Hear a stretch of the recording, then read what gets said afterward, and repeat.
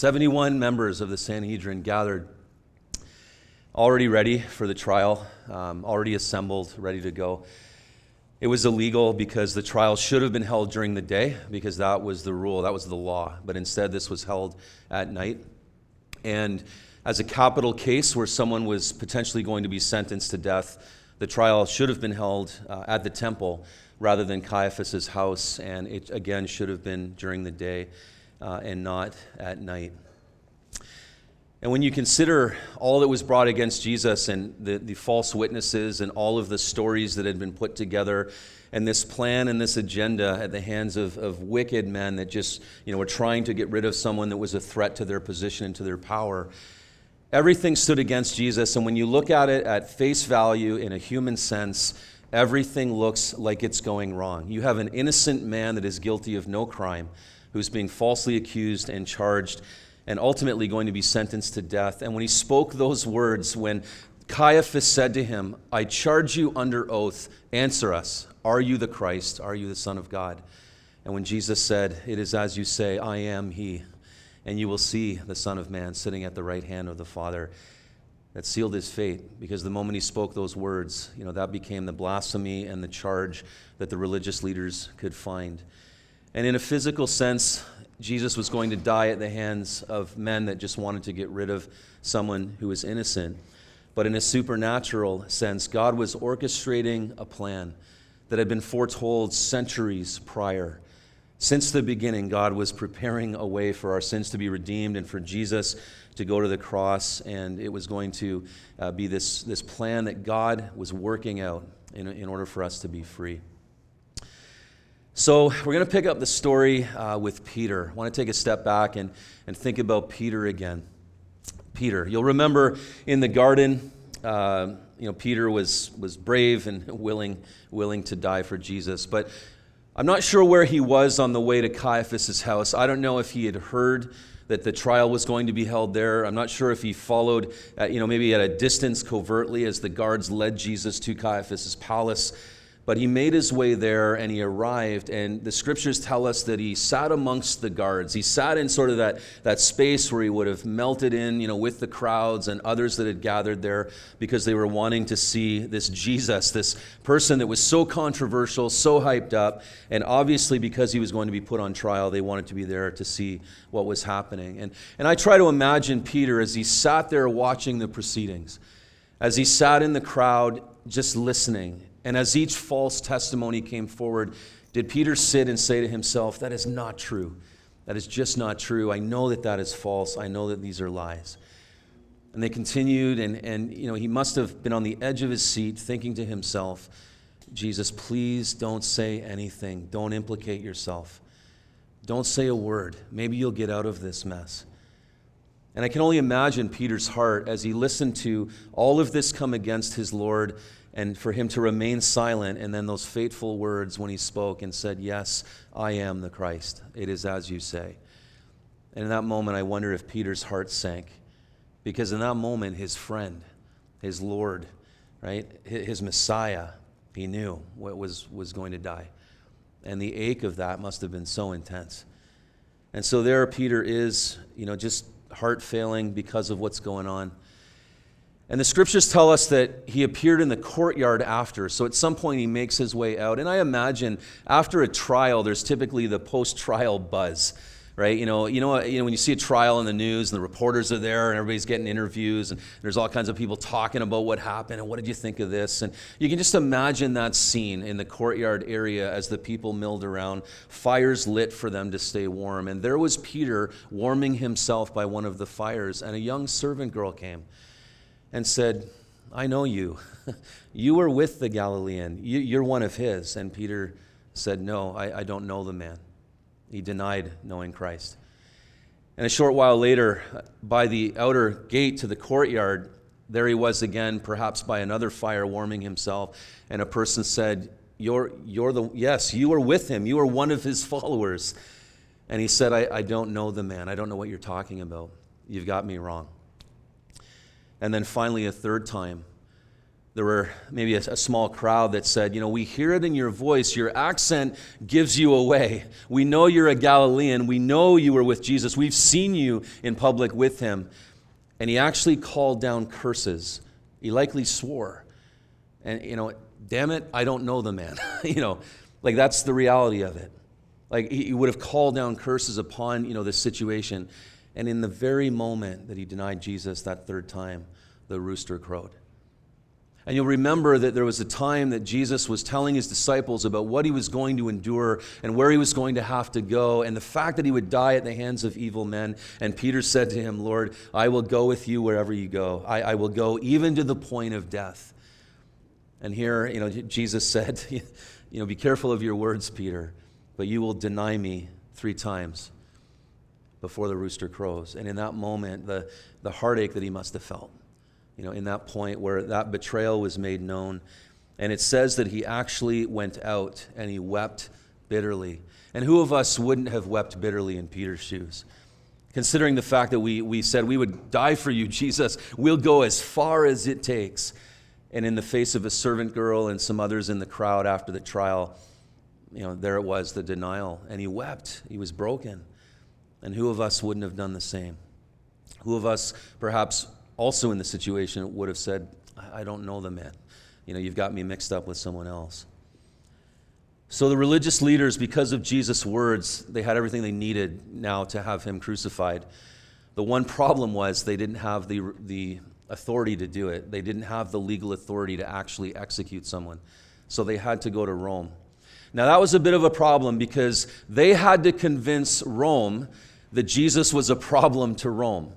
Right? They couldn't simply go, hey, we have a religious system and we don't like the way this guy's doing things because he's kind of messing it up for our religion. Because Rome would have said, who gives a rip? He's no threat to us. You guys sort it out. So they had to come up with a little bit of a different approach. And that's why they went to Pilate, Pontius Pilate, who was a curator in that region.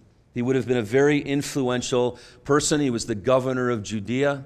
And he would have definitely, had some clout in this whole situation, and he was there for Passover, which also seems convenient. Now, this was a key element in the process because, again, they could only get the execution approved by a Roman official. So they went to Pilate, and they were deceptive about it. They knew full well that a simple complaint about a rebel who was wrecking their religious system wasn't going to suffice, and so they had to come up with something better. So they came to Pilate, and they said, look, he is stirring up the crowds to rebel against Rome. He's stirring up the crowds to rebel. And in fact, Pilate, we've heard this man tell people not to pay their taxes to Caesar, which again was a lie because when Jesus was questioned about taxes, he took a coin and he said, who's on the coin? Well, it's Caesar. Give to Caesar what is Caesar's. Give to God what is God's when it came to your offerings. And so again, falsehoods, were put forward. And here Pilate was listening to this. Now, Pilate obviously understood that Jesus' claim to be a king was a different sort of claim. We understand that Pilate didn't think that Jesus was looking to take the Roman throne, right? There's always that threat, perhaps, but it was more of a claim in a bigger, grander scale and didn't necessarily affect, Rome and the position they held in Israel. But for Pilate, this mattered. Because if he didn't handle this properly, the people could riot. And if the people rioted, then that was a reflection of his leadership. If the people were out of control, then Caesar would have looked at Pilate and said, maybe we need a better guy in position because everything's out of control there in Judea, in Jerusalem, Galilee. So, yeah, you're out. We got to get somebody else in. And so he couldn't, didn't want to take that risk. And so basically they hurled their lies and all their insults, and Jesus was before Pilate, and we don't have time to get into all of the incredible conversation that was happening with Jesus and Pilate. But there was a point in the matter where Pilate was ready to pass the buck because there was this little bit of information that actually worked in his favor. He didn't really want to deal with Jesus. And when he found out that he was a Galilean, he realized he's out of my jurisdiction. I don't actually have to deal with him. So he sent Jesus to Herod. And Herod was in town, and so Jesus was sent and taken to Herod's palace. And Pilate believed, okay, I dodged that one. I don't have to deal with this guy. And so that was his out. Galilee was Herod's jurisdiction. And so he would send him off to someone else to handle the situation. Now, the passage, when Jesus went to Herod, Herod was one interesting dude. I mean, really, really bizarre. Just an interesting duck. So anyways, here's what happened when he went to Herod. Here we go, verse 6. When Pilate heard of Galilee, he asked if the man were a Galilean. As soon as he knew that he belonged to Herod's jurisdiction, he sent him to Herod, who was also in Jerusalem at that time. Now when Herod saw Jesus, he was exceedingly glad, for he had desired for a long time to see him, because he had heard many things about him, and he hoped to see some miracle done by him. Then he questioned him with many words, but he answered him nothing. And the chief priests and scribes stood and continued to accuse him. And then Herod, with his men of war, treated him with contempt and mocked him. They dressed him in a gorgeous robe and sent him back to Pilate. That very day, Pilate and Herod became friends with each other, for previously they had been enemies. So when Jesus showed up at Herod's, Herod was over the moon excited because he had wanted to get a personal glimpse of this Jesus. And he wanted to see him entertain, right? He wanted to see him perform a miracle. Do something that's going to please me today is what Herod's attitude was. And Jesus was not there to entertain, and Jesus remained silent. And when Herod couldn't get anything out of him, he sent him back to Pilate after mocking him, dressing him in a mock robe, sending him back, to Pontius Pilate. And when Jesus returned, Pilate's heart must have sank because he didn't want anything to do with him. And in fact, Pilate's wife had said to him, "Have nothing to do with this man. In a dream, I've been troubled by him. Just, let it go. Don't get involved," is what she was saying, because she had this dream that just troubled her greatly because of Jesus and the fact that this was a very unique individual. So Pilate again thought about how he could get out of this, and he figured out another way. See, it was custom during the Feast of Passover that a prisoner would be released. And Pilate thought to himself, well, look, if we go and we get one of the worst dudes that we have in prison, and we just say to the crowds, we're gonna release someone today, they're not going to release Barabbas, who the Gospels tell us was stirring up, all kinds of riots, and he was a murderer. So Pilate put Barabbas here and Jesus here, and he figured for sure the crowd was going to say, okay, if you're releasing someone, then release Jesus. Please don't let Barabbas out in the streets. That's what Pilate thought. But when Barabbas was put forward, and Pilate, knowing full well Jesus was an innocent man with absolutely no accusation that was going to stick, he put Barabbas forward to the crowd. And the crowd said, "Give us Barabbas. What do you want me to do with Jesus?" "Crucify him. Crucify him." And we can only imagine what Pilate thought in that moment. Oh, man, thinking that this is going to appease the crowd. We're going to let Barabbas go and, or let Jesus go, and Barabbas is going to stay in prison, but that wasn't the case. And so he was still stuck, and he didn't know what to do. But he realized if he didn't do what the crowd wanted, he was facing a potential riot. And so in that moment, Pilate said, I find no fault with this man. And symbolically, he went and he washed his hands before the people, and he told them, and he said, "This man's blood is not on my hands." And recklessly, the crowd said, "His blood be upon us and upon our children." They were so willing to see him crucified that call curses upon us and upon the generations that come after us. We're okay with that. We just want to see him killed. We want to see him crucified. And again, at a human level, it is so wrong. And it should utterly break our hearts to consider that an innocent man was just completely destroyed, through execution on a Roman cross. But God is at work, and there's an entirely different piece happening. But I want you to think for a moment about some of the characters. Think of Peter. Maybe you're like Peter, willing to go to just the end with Jesus, willing to die, but in that moment of, pressure, you betray. Maybe you're like the religious leaders who are so bent on their position and their power and their way of life, and Jesus just kind of threatens that, and you don't want anything to do with him as a result. Maybe you're like Pilate. You're just afraid. Jesus is calling, giving opportunity for you to step into a greater story, but you kind of keep him at arm's length out of fear. Maybe you're like Herod, where Jesus has become the entertainer to you, that when we gather and we sing and we engage in all sorts of Christian activities and gatherings, and not that they're bad things, but maybe Jesus has just become someone that you're entertained by. Or maybe you're like the crowds who only days earlier were waving palm branches as Jesus entered Jerusalem, saying, "He's our Messiah, Hosanna in the highest." And days later, yelling to Pilate, "Crucify him." Or maybe you're like John Bryan, who's all of the above. Maybe you're like me, who has been so self-righteous at times that I've missed what God wants to do, who has been in places of challenge where I've disassociated myself with Jesus because it wasn't convenient, to walk with him in those moments. Or like the crowd that, I praise him one day, the next day I'm not interested. Or I'm like Peter, Lord, I'm on my hands and knees before you. I want to follow you. And then in those moments, I take a step back because of what it might cost me. Maybe you're like me.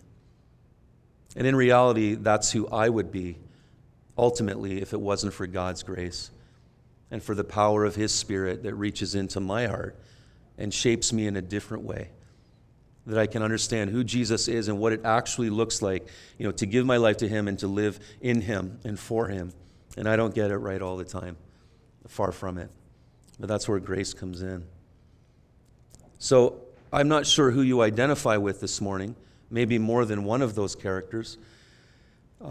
But I want to encourage you and challenge you to consider where you stand right now, where you sit, and what it looks like to press in if you're at a place where you're keeping him at arm's length.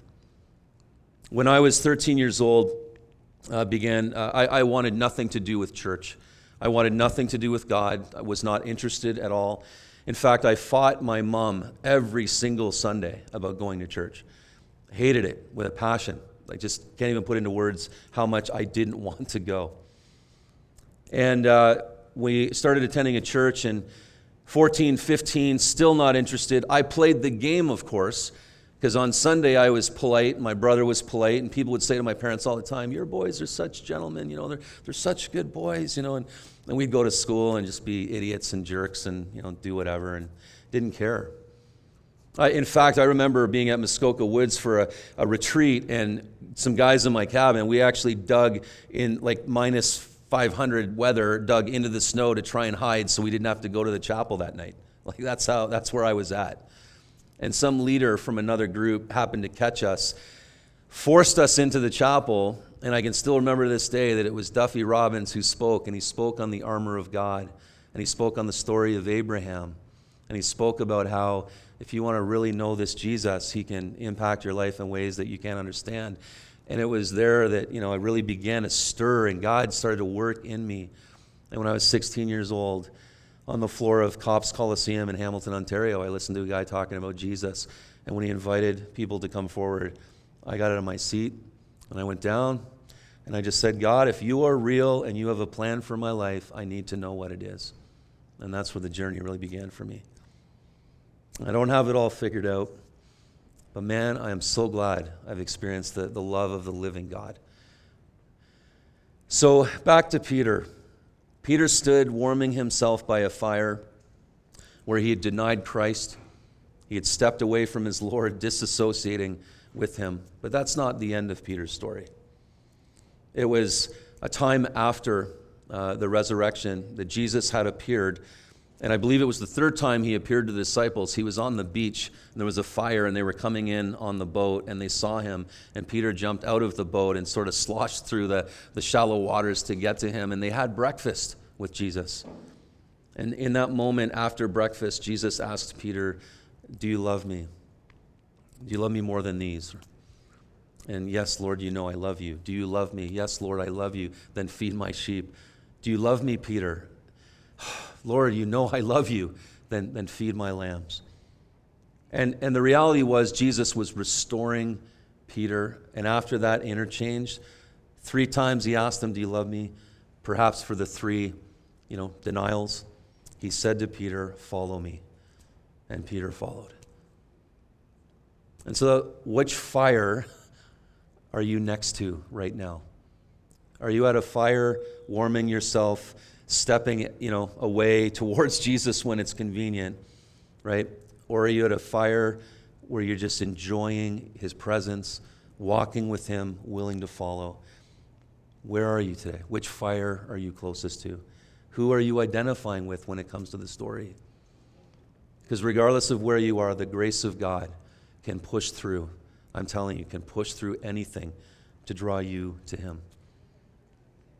So I'd like to pray again this morning, and again, I invite you that if you are in a space that you're saying, Lord, I identify with someone here, you know my heart, God, and right now I'm not walking with you, and or I need to know you more. I've been distant. My relationship is cold. Whatever that looks like for you.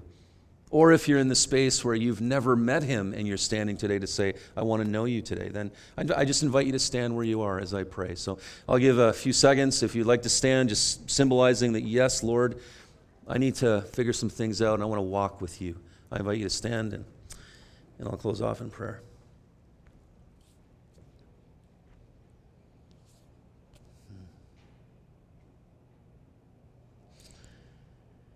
God, thank you for your love for us. Thank you for the cross and the journey that Jesus was willing to take. God, thank you for grace and mercy, that even when we find ourselves by that fire of denial, just disassociation, laziness, whatever that looks like, thank you that you seek to restore us and you draw us close to you. May you bless this group. May you bless those that are desiring more and that intimacy with you. May you kindle that fire in their spirits. We pray this in Jesus' name. Amen. Amen.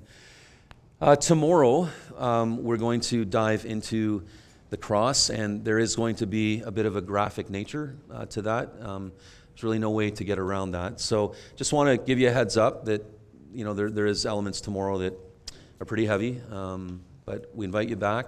And if you've got a friend that you just think, hey, I'd love to invite my friend to come and connect in this journey, then tomorrow would be a great day too.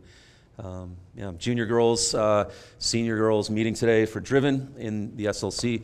Senior guys tomorrow for the Foundry. We love you guys. We love you. We just are so glad you're here. We're so blessed to be allowed to come into your life and just journey with you. Come check us out. Come visit if you want to chat. But have an awesome day. God bless.